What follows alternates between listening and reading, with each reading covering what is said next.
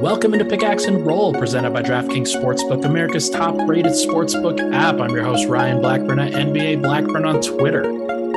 It is Tuesday night as I'm recording this on an off day. I was initially going to record this on Sunday night with a nice friend of the program who is more than happy to be here, and I'm happy that he is here. I was initially going to record this on Sunday night with Asher Levy. I got food poisoning that night, decided, hell no, I'm not doing this. There's just too much for me to do and focus on that I do not want to have to get up for a podcast as well. So I apologize if you sent in your questions on that day, expecting a podcast that morning. Sorry.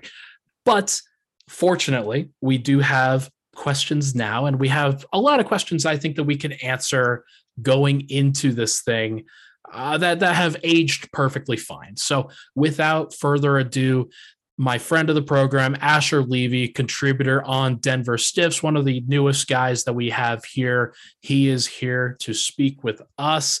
Asher, how are you, my friend? I'm doing good. It's the holiday season, a whoop-de-doo, a dickory-dock, all that kind of stuff. I've been good. You're a bright ray of sunshine today, aren't you? I've had 1-2 less cup of. I haven't had enough coffee today. One too few cups. There you go. Leave that in. Leave that in for the. I will. I'm producing, and this is how I produce. Is I leave everything in so people understand. Yes, you are human, and I think that people appreciate that. So. Asher is at Twitter at Ashmanzini, ASHMANZINI. Make sure to give him a follow. He does a lot of great work for the Nuggets, but also he has a Patreon that you should definitely subscribe to if you're interested in draft content. So make sure to go check that out. Asher, the Nuggets are 14-13 right now. They're above 500 for the first time in a while. I'm very curious to hear your initial thoughts on where you think Denver's at. We're about a third of the way through the season. Really is a third of the way, 27 games. And it feels like Denver's turned a corner, right? Like Jokic is in his bag. Denver's offense is playing really well. The bench is going to suck, but they have enough in their starting unit that it seems like things are mostly good right now. Do you sort of feel the same way? Yeah, I do. Thank God, because I was not having a good time for that long stretch of time where they were not good. But now they're turning a corner. They're 5-3, I want to say, in their last 8. Yep. After that, 6-game losing streak, I want to say? Yeah, it was horrendous. It was awful. Yep. You can chalk a lot of that up, though, to them not having Jokic. I'm pretty sure on the season with Jokic, they're 13-7 or something like that. Something to that effect. Yes. Well, so they are. I think it's 13-8. So they've missed them for 5 games. One of those games they won. The other 4 they lost. So they're 1-4 without them. They're 14-13 now. So 13-9. Yeah, which in the still West, good. That has been really evening out to not be super elite this year. They would be a pretty high seed if Jokic had played all those games. And I feel like they're turning a corner with Aaron Gordon playing great, with Monte Morris really hitting his stride. I feel like a lot of this stuff has turned a corner and is something that I can look forward to watching again, which is nice after going a couple of weeks with dreading having to watch Nuggets games. Yeah, it was bad for a while there, and you could see how morose the fan base was getting, and I'm Captain Doom and Gloom over here. I've made that my Twitter header, my background for my profile picture, because it is true. I'm definitely one of the more negative and realistic or pessimistic folks that you're going to ever see, but it's more born out of just like wanting to see the best for the team and knowing the capabilities of this group, that when they're at full strength, they can compete with absolutely everybody. And we didn't get to see that last year. We haven't gotten to see that at the beginning of this season so far. But there is hope. There is definitely hope that this group at some point they'll get as healthy as they possibly can. And there are better times ahead, especially record-wise for this Nuggets group. And I'm definitely excited to see it. Yeah. What do you think? Like, so they kind of have to get through December here. Mm-hmm. There are some really tough games in December, but after that, they have the easiest schedule in the league, at least according to my colleague Matt Moore at HP Basketball. I do think that there is something to just surviving and then figuring things out after that.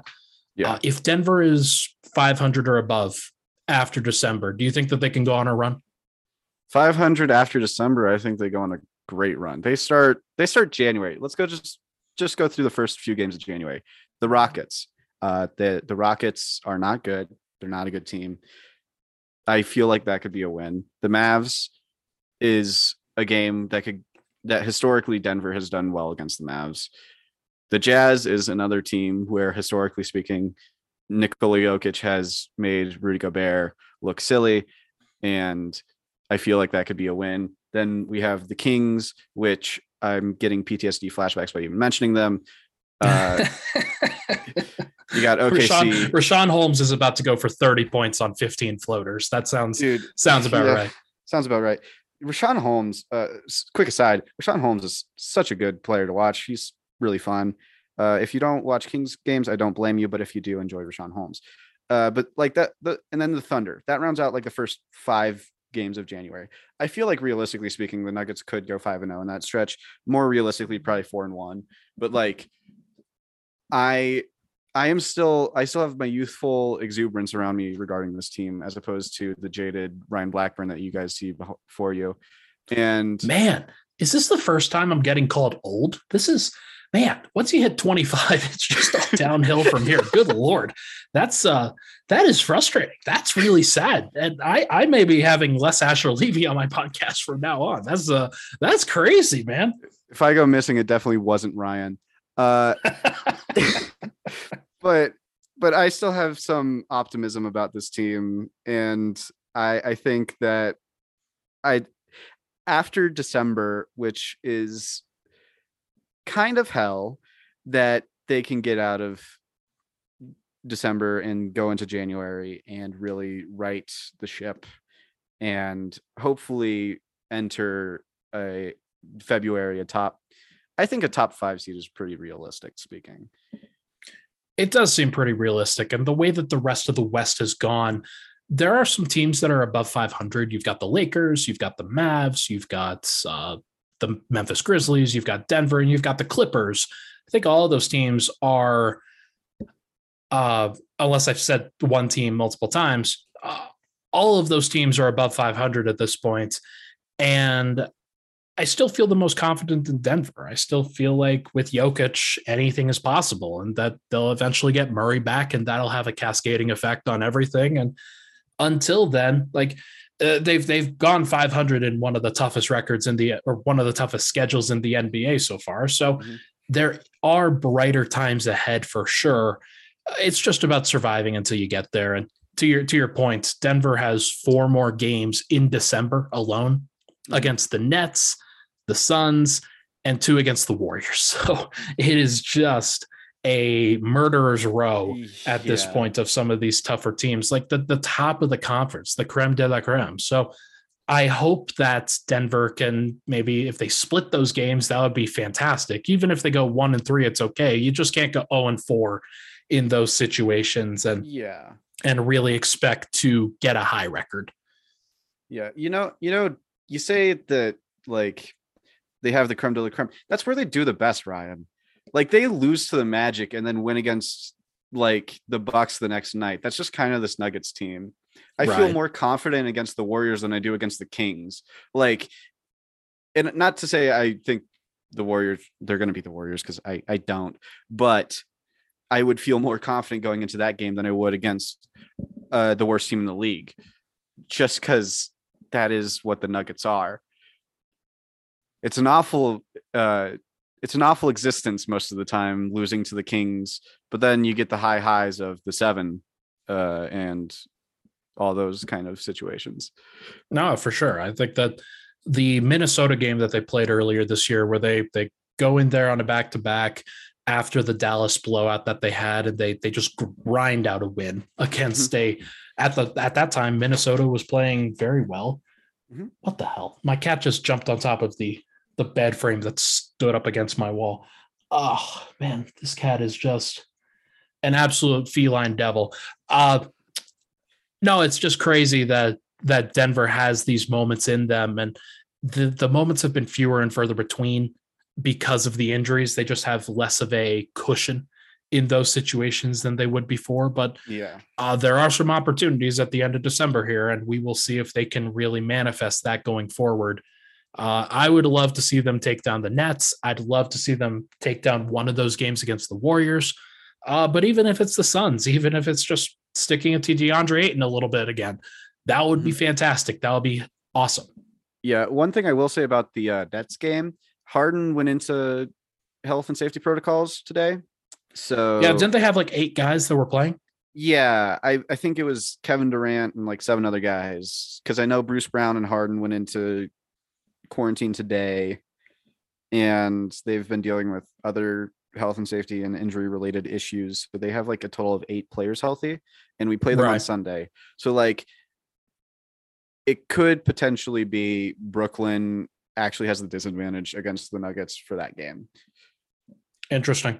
I mean, hey, how dare you disrespect Kessler Edwards, by the way? That is just so irritating to me. I'm just kidding. You've been writing Devon Reed, so like Kessler Edwards, who knows? We will see. Shout out Pepperdine, 44th overall pick in the draft. Yep. All right, let's take a break. When we come back, we are going to get into this mailbag. But first, this podcast, as you know, it's brought to you by DraftKings Sportsbook. Football has been in full swing. I am currently in my fantasy football playoffs. And for everybody that is a fantasy fan or somebody that just likes to bet on the games, DraftKings Sportsbook is one of those outlets that is just fantastic at getting you engaged with the game in a different way. And they're doing an excellent promo this week. And for a number of these weeks for new users, that you will be a winner once a single point is scored in one of the upcoming games that you decide to bet on. If you are a new user, you can bet just $1 on any of these teams to score, and you will win $100 in free bets. It's that simple. DraftKings, they also offer same game parlays, so you can get more skin in the game that way. Combine multiple bets from that same game, and you can get a bigger payout. More legs you add, the more money you can win. DraftKings, they are safe, secure, and reliable. You can deposit and withdraw your funds whenever you want. So if you're interested, make sure to download DraftKings Sportsbook app now and use promo code MHS. Bet $1 on any team to score, and you win $100 in free bets. If they score, you score with promo code MHS this week at DraftKings Sportsbook, an official sports betting partner of the NFL. Must be 21 or older, Colorado only, new customers only, restrictions apply. See DraftKings.com/sportsbook for details. Gambling problem, call 1-800-522-4700. We'll be right back on Pickaxe and Roll.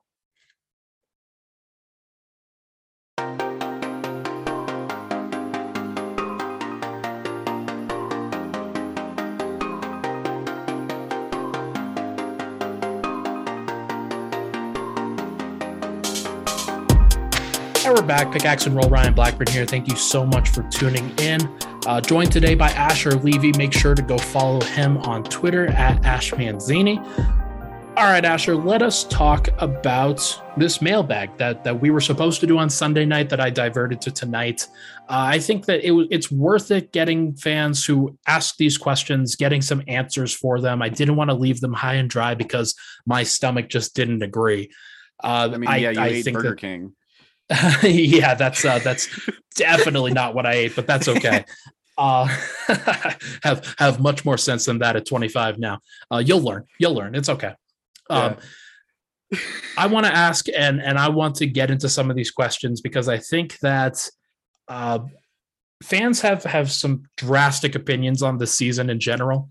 Being 14-13, being at that time 13-13, you could absolutely see some frustrations boiling over on Nuggets fans where they want different rotations. They want different minute distributions. They want me to tell them that Jamal Murray is going to be okay. And I will tell you Jamal Murray is going to be okay. I think he's going to be back in February.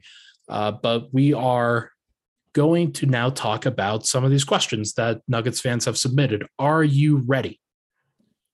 I mean, I'm here for a reason. Yes, I am. Oh, I am good. ready. You're so exciting all the time. What if I said no? What if I had just hit you with a no, set my mic down on the desk and left? That'll do it on this episode of Pickaxe and Roll.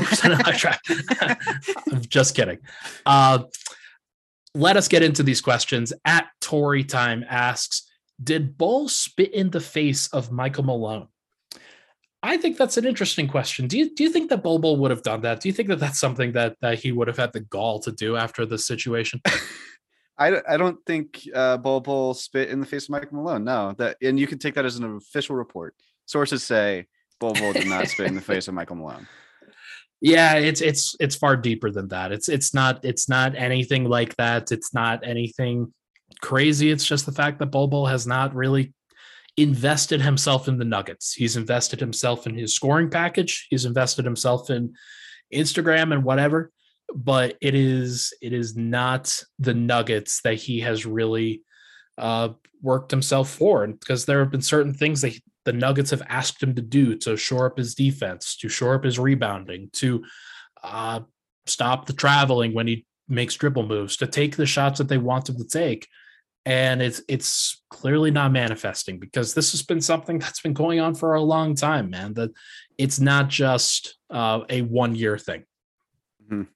Yeah, I think it doesn't have anything to do with anything crazy. I think it has to do with the fact that Bull is just not that great of a basketball player, and is not a rotation caliber player, especially for what the Nuggets want to do. If he got traded to like Houston, then sure, but on a playoff team who wants to be a contender when fully healthy, Bull does not bring anything to the table except empty offense, where it's only self-created. He doesn't create for others. Others have to just kind of sit in the corner while he tries to do a Euro step or something like that. And on the defensive end, he is just a complete negative. So I think it has to do with that more than anything else. Yeah, it's too bad. At Big Honey 1 asks, what is Bull's realistic trade value? I know there's a minimal cap space, but is there any wiggle room for even a small roster adjustment? Also, can the Nuggets win a title without MPJ? First question first. What is Bull's realistic trade value, Asher? Nothing. Yeah. Zip, zero, zilch. Yeah. It's my trade value. I have the same trade value as Bull. And I probably might have more because I'm not getting paid by an NBA team. Yeah, you're not getting paid over $2 million to just be on the roster. And it's too bad that they're in this situation. Yeah. I have to imagine that a rebuilding team could talk themselves into the skill set, the talent, whatever you want to call it, of Bull to be able to hit outside shots, go off the dribble, and block shots at the rim. However, it's going to have to be part of a larger deal. He would have to be a throw-in piece, that there would have to be some other things, probably a second-round pick, maybe another player that kind of fits their rotation a little bit better. I think a team like the Houston Rockets might make some sense in some cases, but for the most part, I just don't really see it. Yeah, like maybe on his own, you could maybe get a protected second-round pick. Like, that is how low his trade value has dropped. Like, people are like, why don't they try trading Bull? Guys, they've tried for the past 2 years. Like, it's just pretty close. There's nothing that teams want with him. Like, if there was a larger trade where Denver got involved as, say, a third team in like a Ben Simmons kind of trade, where they randomly just shipped Bull and someone for a first round pick or another role player, sure, like Bull could be traded then, but not on his own. There was a reason he fell to 44th in the draft. There was a reason that 30 teams passed on him, or however many there were there. I just don't think that this is going to be long for the Nuggets. Like, he'll be off the team after this season, and both parties will move on. The only question is whether he will be traded somewhere by the trade deadline, released, or have his contract run out. That's kind of where we're at with this. Mm-hmm.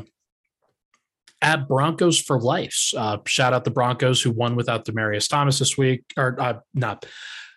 sorry, shout out who were celebrated Demaryius Thomas's life this week. Tragic. Yeah, also, loss. rest in peace. Rest in peace, Demaryius. Denver legend. Yeah, a misspeak on my part reading the name of the Twitter handle next to it. Do you think Marcus Howard did enough to get consistent rotational minutes, or is he going to be more of a spark plug if the offense gets dry? Asher, what was your opinion? And keep in mind that these questions were submitted on Sunday night, so people didn't see Monday's game. What was your impression of Marcus Howard over these past 2 games, and what do you think the Nuggets should do with that information? I am not a Marcus Howard kind of guy. The kind of players I like to see are players who can contribute in a lot of different areas. And for Marcus Howard to even be a remote positive on the court, he has to be making shots and taking shots as well, which in the context of the Nuggets bench, I guess isn't a terrible proposition until you consider the fact that you also have Facu and Bones coming off the bench, who are both smaller guards. Bones not small per se, but he isn't super strong, and he definitely has like a more wiry build to him. So him playing the 3 and guarding people like, say, Harrison Barnes, Nemanja Bjelica, like bigger wings, doesn't sit well with me. And if you also take into the fact that before Sunday's game, like before these past 2 games, he was shooting 24% from 3 and 28% from the field, is not necessarily ideal. I don't think he's done anything that Bones can't do, and I don't think he separates himself enough from the pack to be anything more than like, oh, Marcus Howard shot well this game. Cool. He gave you 9 off the bench in a game where he was your last resort, because in those games, Austin Rivers was out, Will Barton was out, et cetera, et cetera. We get that the Nuggets are injured at this point, but like, he does not bring anything of value. He's not a playmaker. He's not a defender by any stretch of the imagination. He doesn't rebound. He doesn't do anything besides shoot. And before that game, he wasn't shooting well either. So like, I don't see what he brings to the Nuggets that is beneficial. Yeah, it's too bad that in the situation that he kind of lost his summer league opportunity to earn a contract with somebody else due to COVID.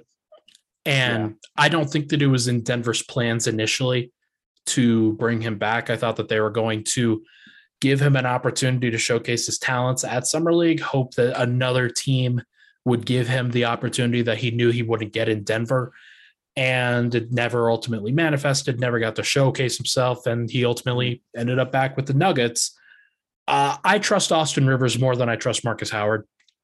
It's not a personal thing. It's not a factor that Marcus just like, he just doesn't have the size and the physicality to be able to be competitive unless the 3-pointer is going in.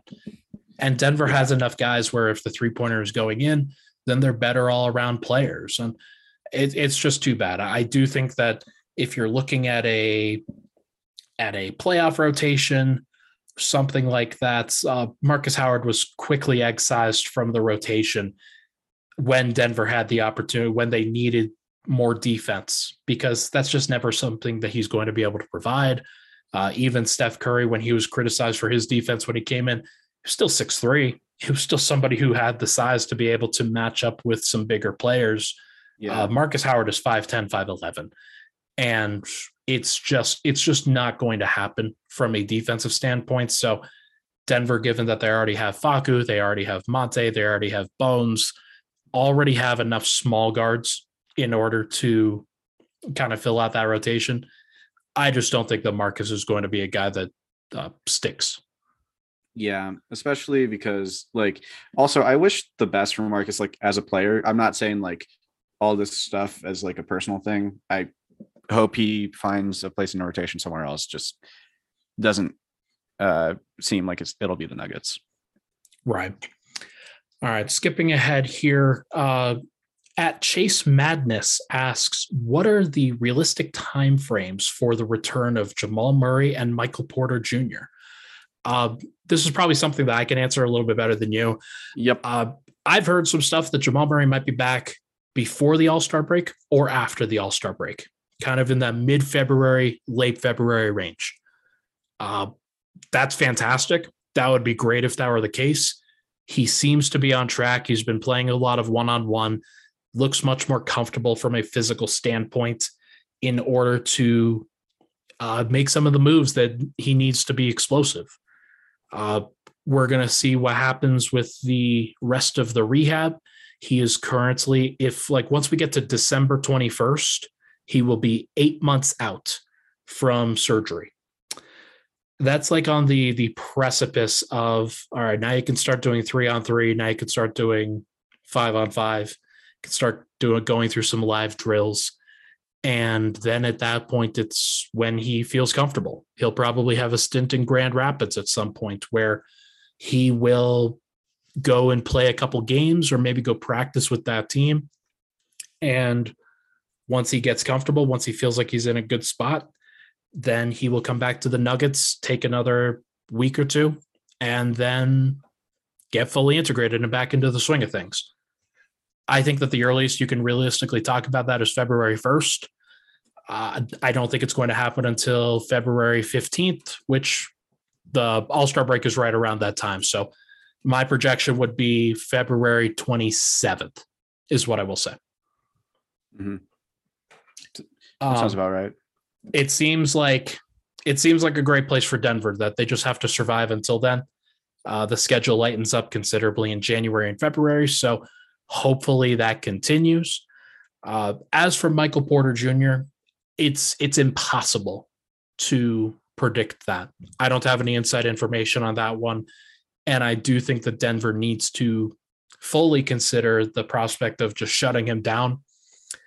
They don't want to do that because they want to just react however his back responds and hope that if they have Jamal Murray and they have Michael Porter, then you already have the best player in the league. You have a chance at that point. And they want as many cracks at the apple, bites at the apple as they possibly can. We're just going to have to see, though. I am very curious to see what they do with him.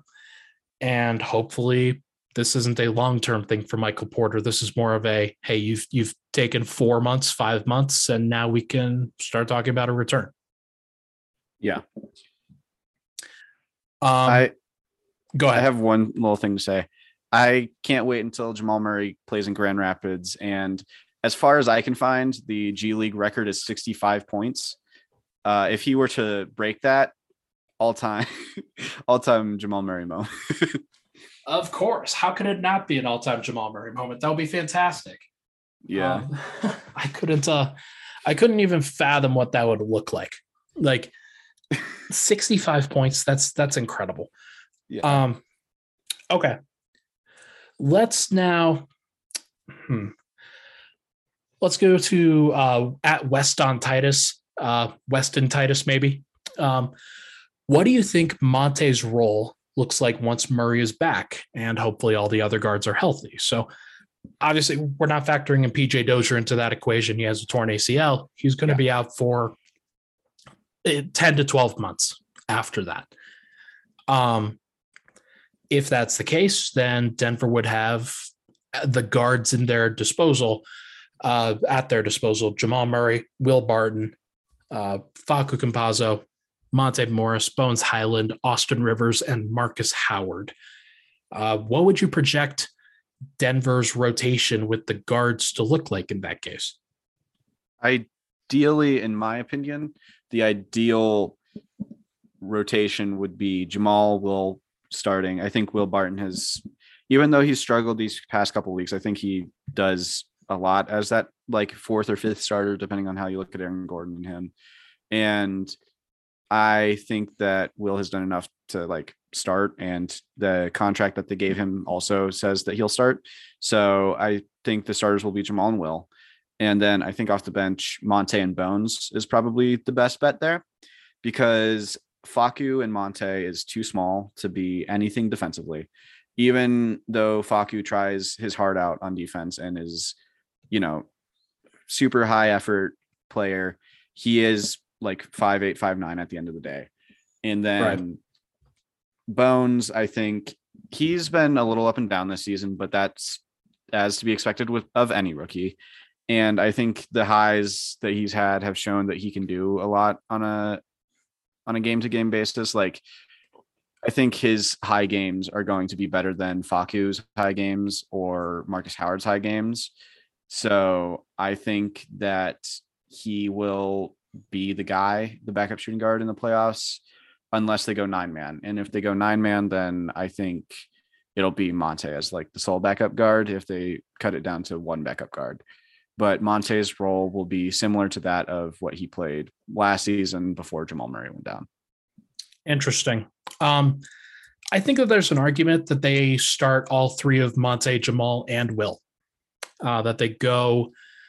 Do you remember at the kind of the midpoint last year where they didn't have a real power forward, so they moved Michael Porter to the 4, and then they started Monte, Jamal, and Will, all three of them.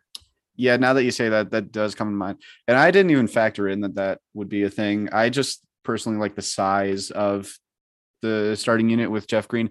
And also Jeff Green has been fantastic ever since he's been starting. So I don't disagree with you. And I think that there's definitely an argument to keep him in the starting unit and then maybe use that other unit as a closing unit.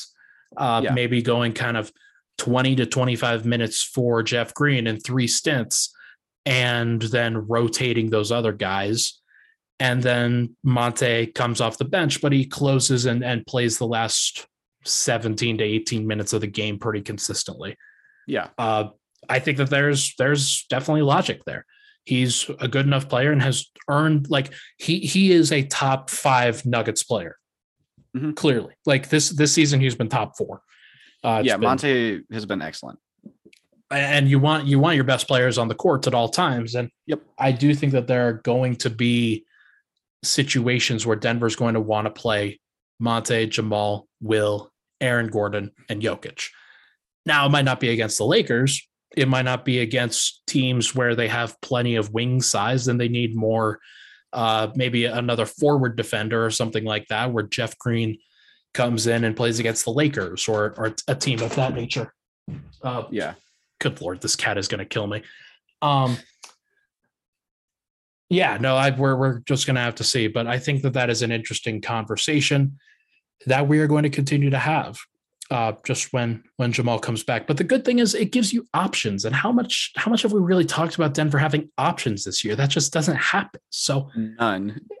It's nice to think about different lineup configurations again, because I think that's where I'm in my wheelhouse consistently. I do the rotation, the rotation graphic on a consistent basis. And I think it's just a fascinating thing that coaches have to go through and understand, and they have to know inside and out. So we're just going to have to see. Tell you what, let's take a quick break. When we come back, the next question that we are going to answer: what role players should be trade targets for Denver? We'll be right back.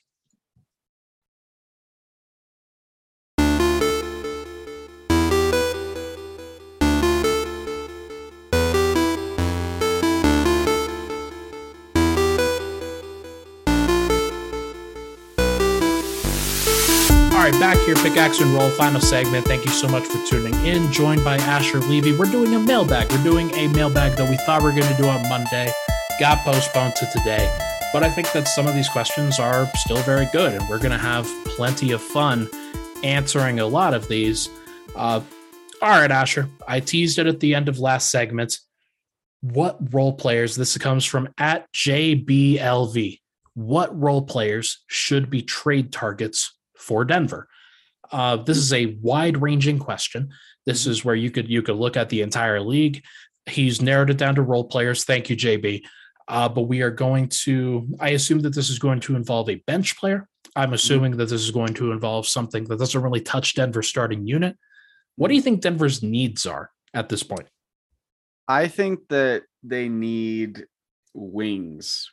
Ever since PJ Dozier has gone out, they have no wings to speak of, really. Like, Will is a wing, and then outside of him, Aaron Gordon is more of a forward, and then like who's next? The most wing kind of guy is Ignaji. maybe. Yeah, I guess like Vlaco, maybe.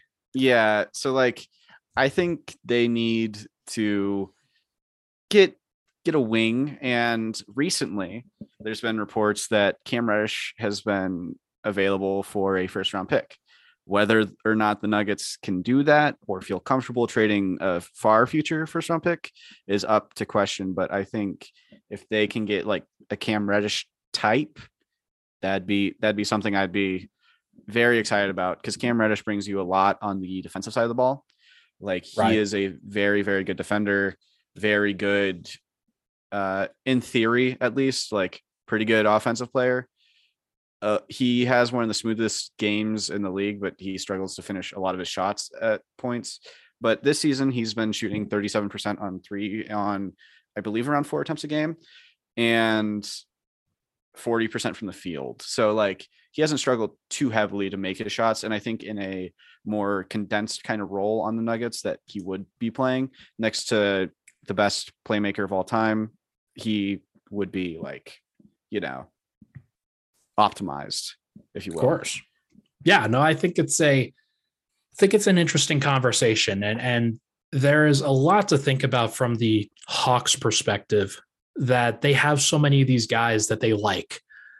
They've already paid Trae Young and John Collins. Those guys are going to be on big contracts for a while here. Yeah. Gallinari is on a contract until or through next year, although it's not fully guaranteed next year. So they're probably going to decline that to get themselves some money. Mhm. But Bogdan Bogdanovic, Clint Capella, those guys each make $18 million next year. DeAndre Hunter is going to be on the last year of a rookie deal. He's going to get paid a bunch of money, I assume. Onyeka Okongwu is a first round pick in 6 overall that they drafted that they're going to want to see too. And he kind of plays a different position from those wings that they all have. Like Yeah. they've got Kevin Herter, who they extended, and they gave him on average about 15, 16 million a year. Mhm. They're probably going to think about Cam Reddish and whether he can be somebody that they pay. So they've just got a lot of guys, a lot of money that they're going to have to throw around, and they're kind of underperforming this year. They haven't been great. So I wonder if they look to try to make a different decision than what most teams in their situation would do, which is just to try to hold on to all their assets and then pay their guys. They might try to be forward thinking, or they might try to be like get some help now. So I'm not sure what they would like, but Cam Reddish is a good player. He's somebody that would fit in Denver really well. Another guy, not in the young mold, but kind of an older Cam Reddish, is Justin Holiday. Somebody who on the Indiana Pacers I've had my eye on for a while. He is a 6'6" wing, shoots the ball well, just does everything well that you want a 3-and-D wing to do. He's a perfect fit for Denver, somebody that would play about 20 to 25 minutes off the bench. If Bones isn't ready in a playoff rotation, that's okay. You can play Justin Holiday a bunch of minutes. So we're gonna have to see, but I think that's another guy that you consider. But the wing position, I do think, is probably their most important. The big, we're just gonna have to see. Jokic is going to play a bunch of minutes. JaMychal Green, maybe he recovers. Maybe they stagger Jeff Green a little bit more. Aaron Gordon a little bit more. Maybe Zeke Naji plays pretty well. But I do think that rather than using a bunch of resources on a backup big, they should be focusing on the wing. Yeah. Another one I'd like to mention is Terrence Ross. He's become available in trade discussions, according to reports from, folks around the league. And he's someone who is a spark plug that also can play defense. He's not a particularly great defender, but he's fine. And he, in theory, at least can provide a lot of shooting off the bench. He's a really good athlete, someone who is kind of similar to a Will Barton, if you will. Yeah, he's like the bench version of Will Barton. Somebody who he's gonna have an intolerable shot selection for his people that hate Will Barton's shot selection will absolutely abhor Terrence Ross's shot selection. So get ready, folks. Yeah. But he's someone who also the Magic and Nuggets have obviously made deals before, and front offices who have traded with each other tend to make more trades because they're more familiar with each other. So That's another It is a good thing. point. He does probably make too much money for me to be really seriously interested, but it is at least a name to think about for sure. Yeah. Who else? I've done podcasts on this contract, on this concept before. Jeremy Lamb. Jeremy Lamb, Torrey Craig, also on the Indiana Pacers, who makes some sense for sure. Orlando, they're just in a great situation where they only have 5 wins. Denver just happens to be one of them. They are a really, really bad team. Also, like I'd be remiss if I didn't mention the Houston Rockets guys, Daniel House, Daniel Tice, both a wing and a big, that I think probably makes some sense.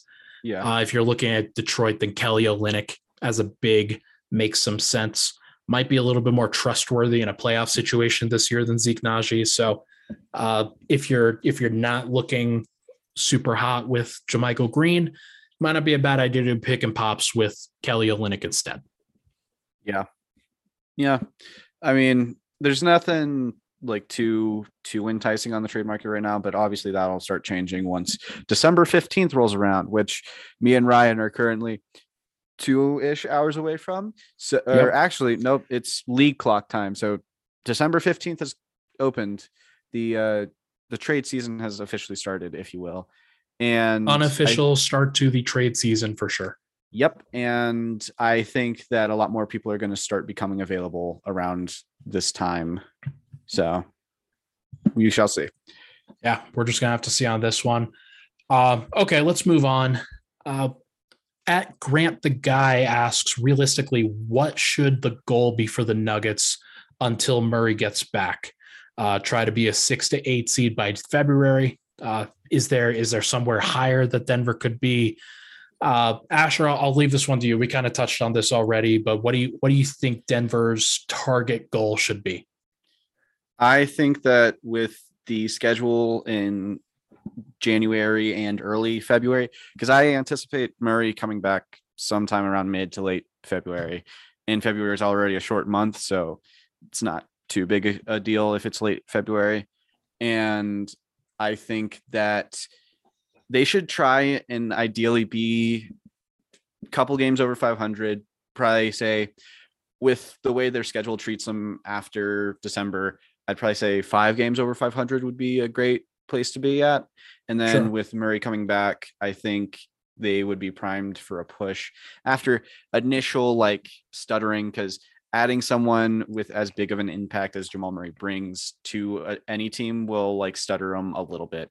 So I think they stutter out of the gate a little bit on that. And then I think at the end of the season, they'll be around a 4 or a 5 seed.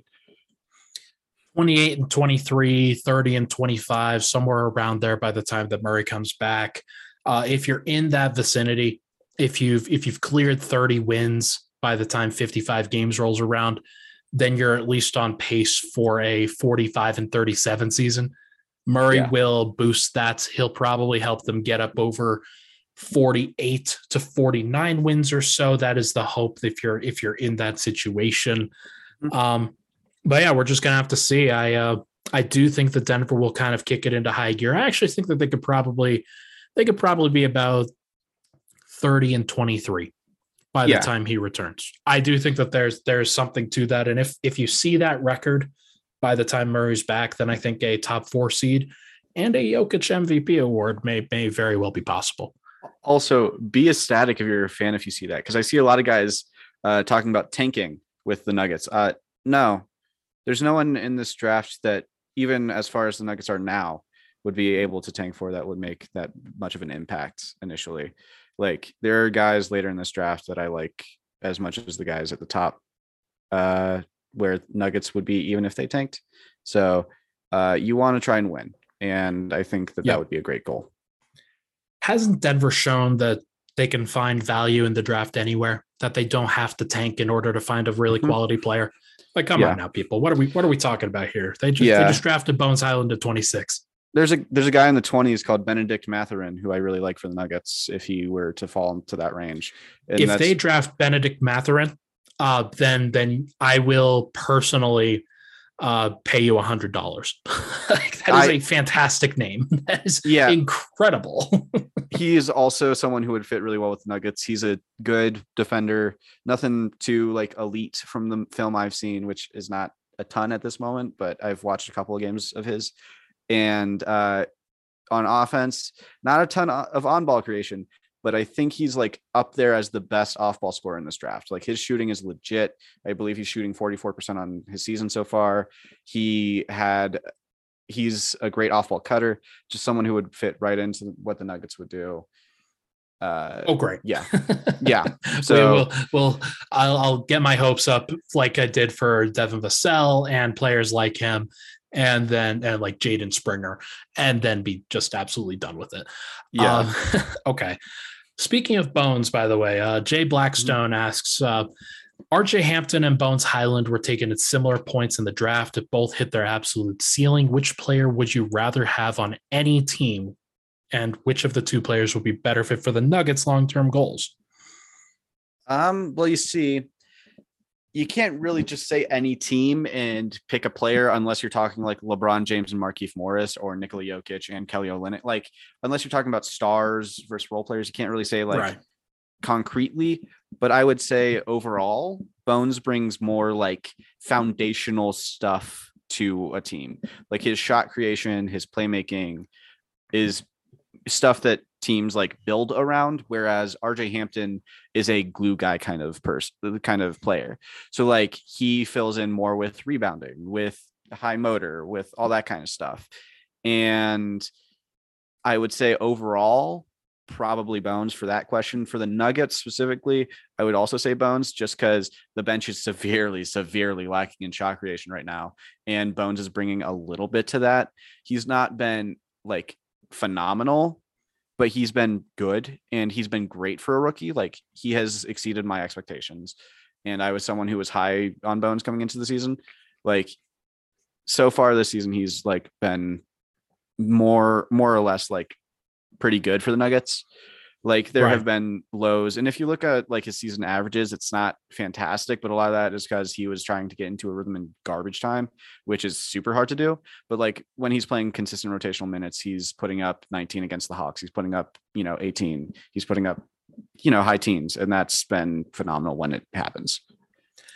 So I think this is an interesting kind of bridge for me to really talk about the dream team that I have for the Nuggets, the ideal version of them that I think makes the most sense. Your Nuggets manifesto. Yeah, exactly. Like give me the keys and I'm going to completely dream up this roster. Sure. You have 3 guards, you have 2 wings, you have 3 forwards, and you have 2 bigs. Your 3 guards are Jamal Murray, Monte Morris, Bones Highland. Pick an order. Like Jamal's going to be at the top, but can talk me into Bones at his ceiling playing the 2, or both of them coming off the bench, or even Monte playing the 1 and Jamal playing the 2. I don't care. But it gives you flexibility. 2 wings. One of those guys is an absolute 3-and-D killer. Somebody who's about 6'6", 6'7", and can switch, can do a whole bunch of different things. The other is more of a playmaking and defense kind of guy, but fits really well. That's where I would put PJ Dozier, somebody like that. 3 forwards. You have Michael Porter, you have Aaron Gordon, and then you have Zeke Naji. And if you had to change somebody out, then it would probably be Zeke, and you figure out something else that maybe fits a little bit better. But at his ceiling, I think that Zeke is going to be a big contributor for this team. And then 2 bigs. So you've got Jokic and you've got somebody else who we aren't really talking about yet. But that's 10. That's a 10-man rotation that you talk about. And I think that Bones fits into that a little bit better than RJ does. He's not quite that wing size that you're looking for. He's not quite the guard skill set that you're looking for. It's going to be tough to kind of pigeonhole him in, because if you're Denver, you've got your starting group, or at least your core 4 going forward with Murray, Porter, Gordon, and Jokic. Does RJ fit into that technically? Yeah, maybe at his ceiling he does, but I think Bones definitely fits into that. He also can carry the bench and he can do a lot of different things. So yeah, I think that's how I would approach it. But I am open to being wrong. Yeah. All right, there we go. Edmund Apathy asks, that's a great name for Ryan as well. Is there a scenario in which the Kroenkes would refuse to give Jokic the supermax in order to avoid paying the repeater or luxury tax? Asher, you want to say it with me on three? 1, 2, 3. Hell no. No. There's definitely a no. Like you play the best player in the league.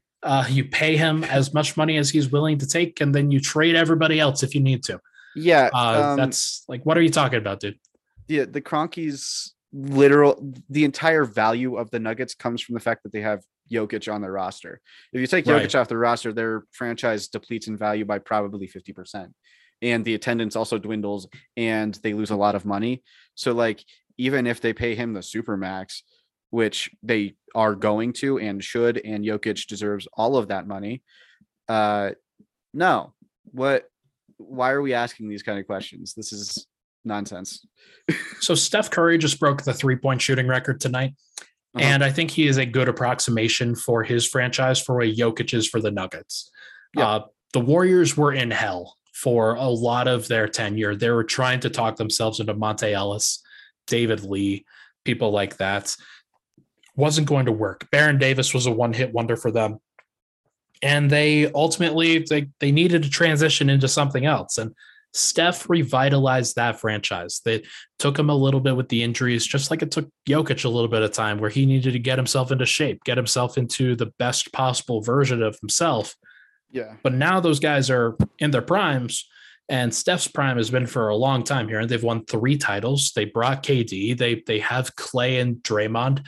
Steph is a top 75 player all time, guaranteed. And I'd absolutely put him closer to the top 10 than I would 75. That's for sure. Mm-hmm. He is somebody that has completely revitalized San Francisco and the Bay in a lot of cases, and how they really took their franchise and their fan base from just what they were to an absolute gargantuan valuation on Forbes and what the Warriors are actually worth globally now. It is insane to think about. Yeah. Jokic probably isn't to that degree of what he could be for the Warriors because he's not quite as marketable in general, but could he be the same thing on the court? Absolutely. Absolutely. He has been.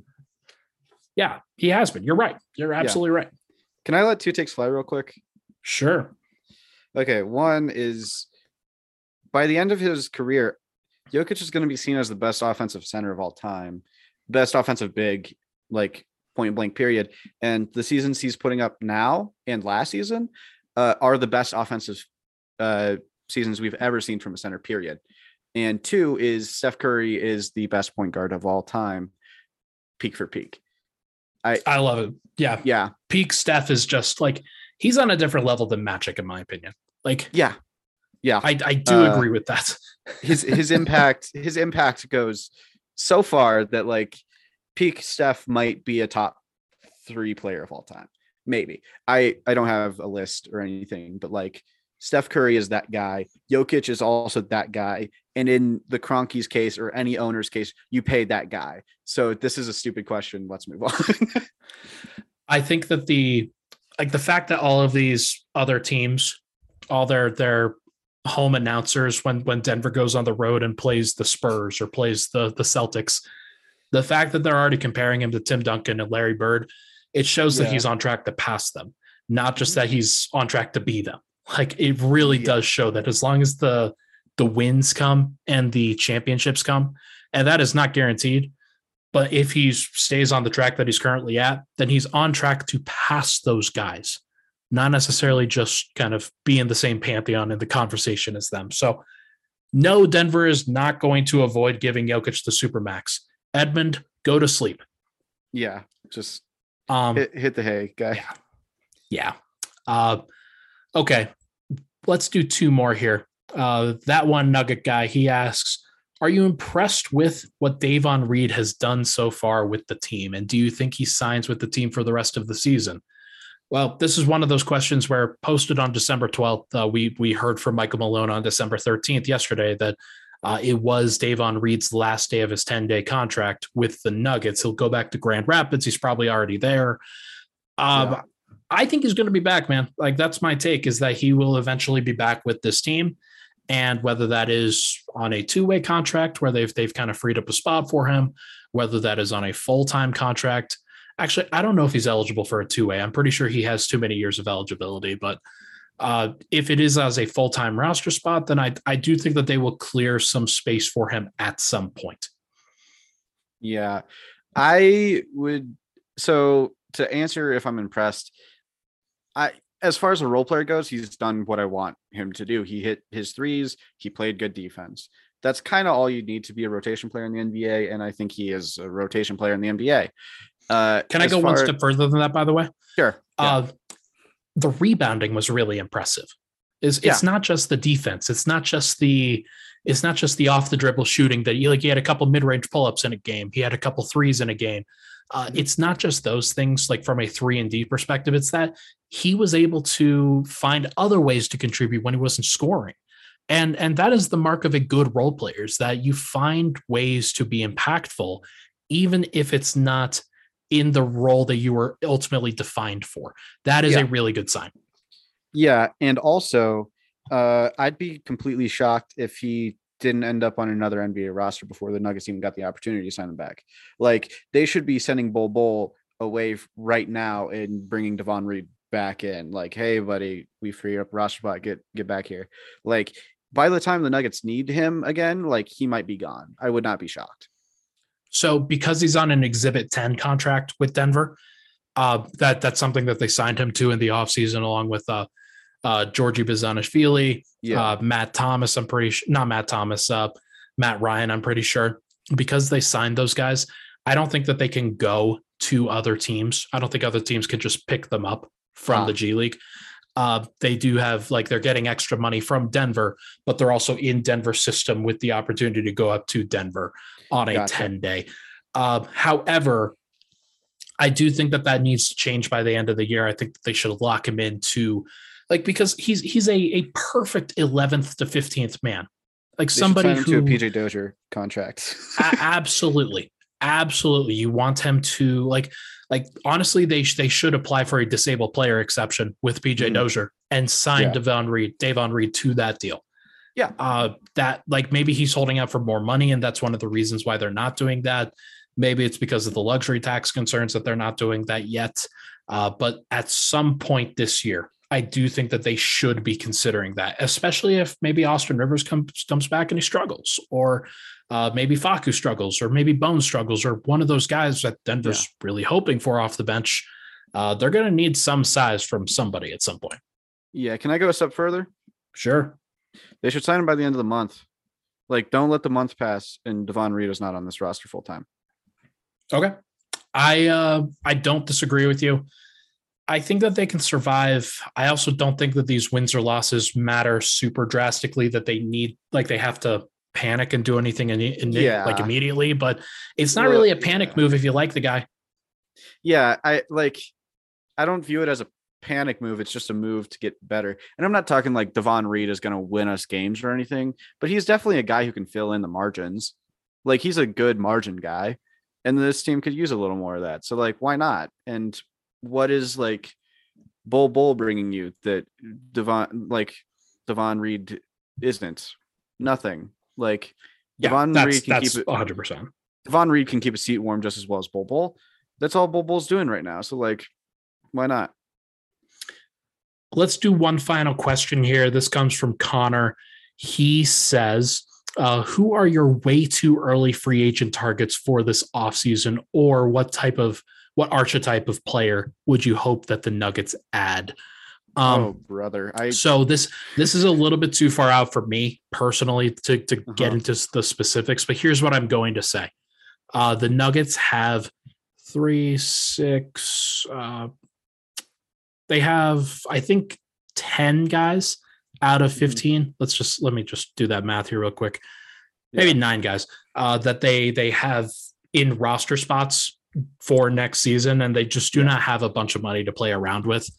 As long as, like, they're going to go into the luxury tax as well, so they are not going to have the full non-taxpayer mid-level. They're going to have the taxpayer mid-level, and that's if they want to go over the tax anyway, because they're going to. But if they want to go deeper into the tax, so there are going to be some cheaper players that they're going to have to look for. But here's who they have kind of tied to their roster going forward: Jamal Murray, Aaron Gordon, Michael Porter, Nikola Jokic. Will Barton is under contract next year.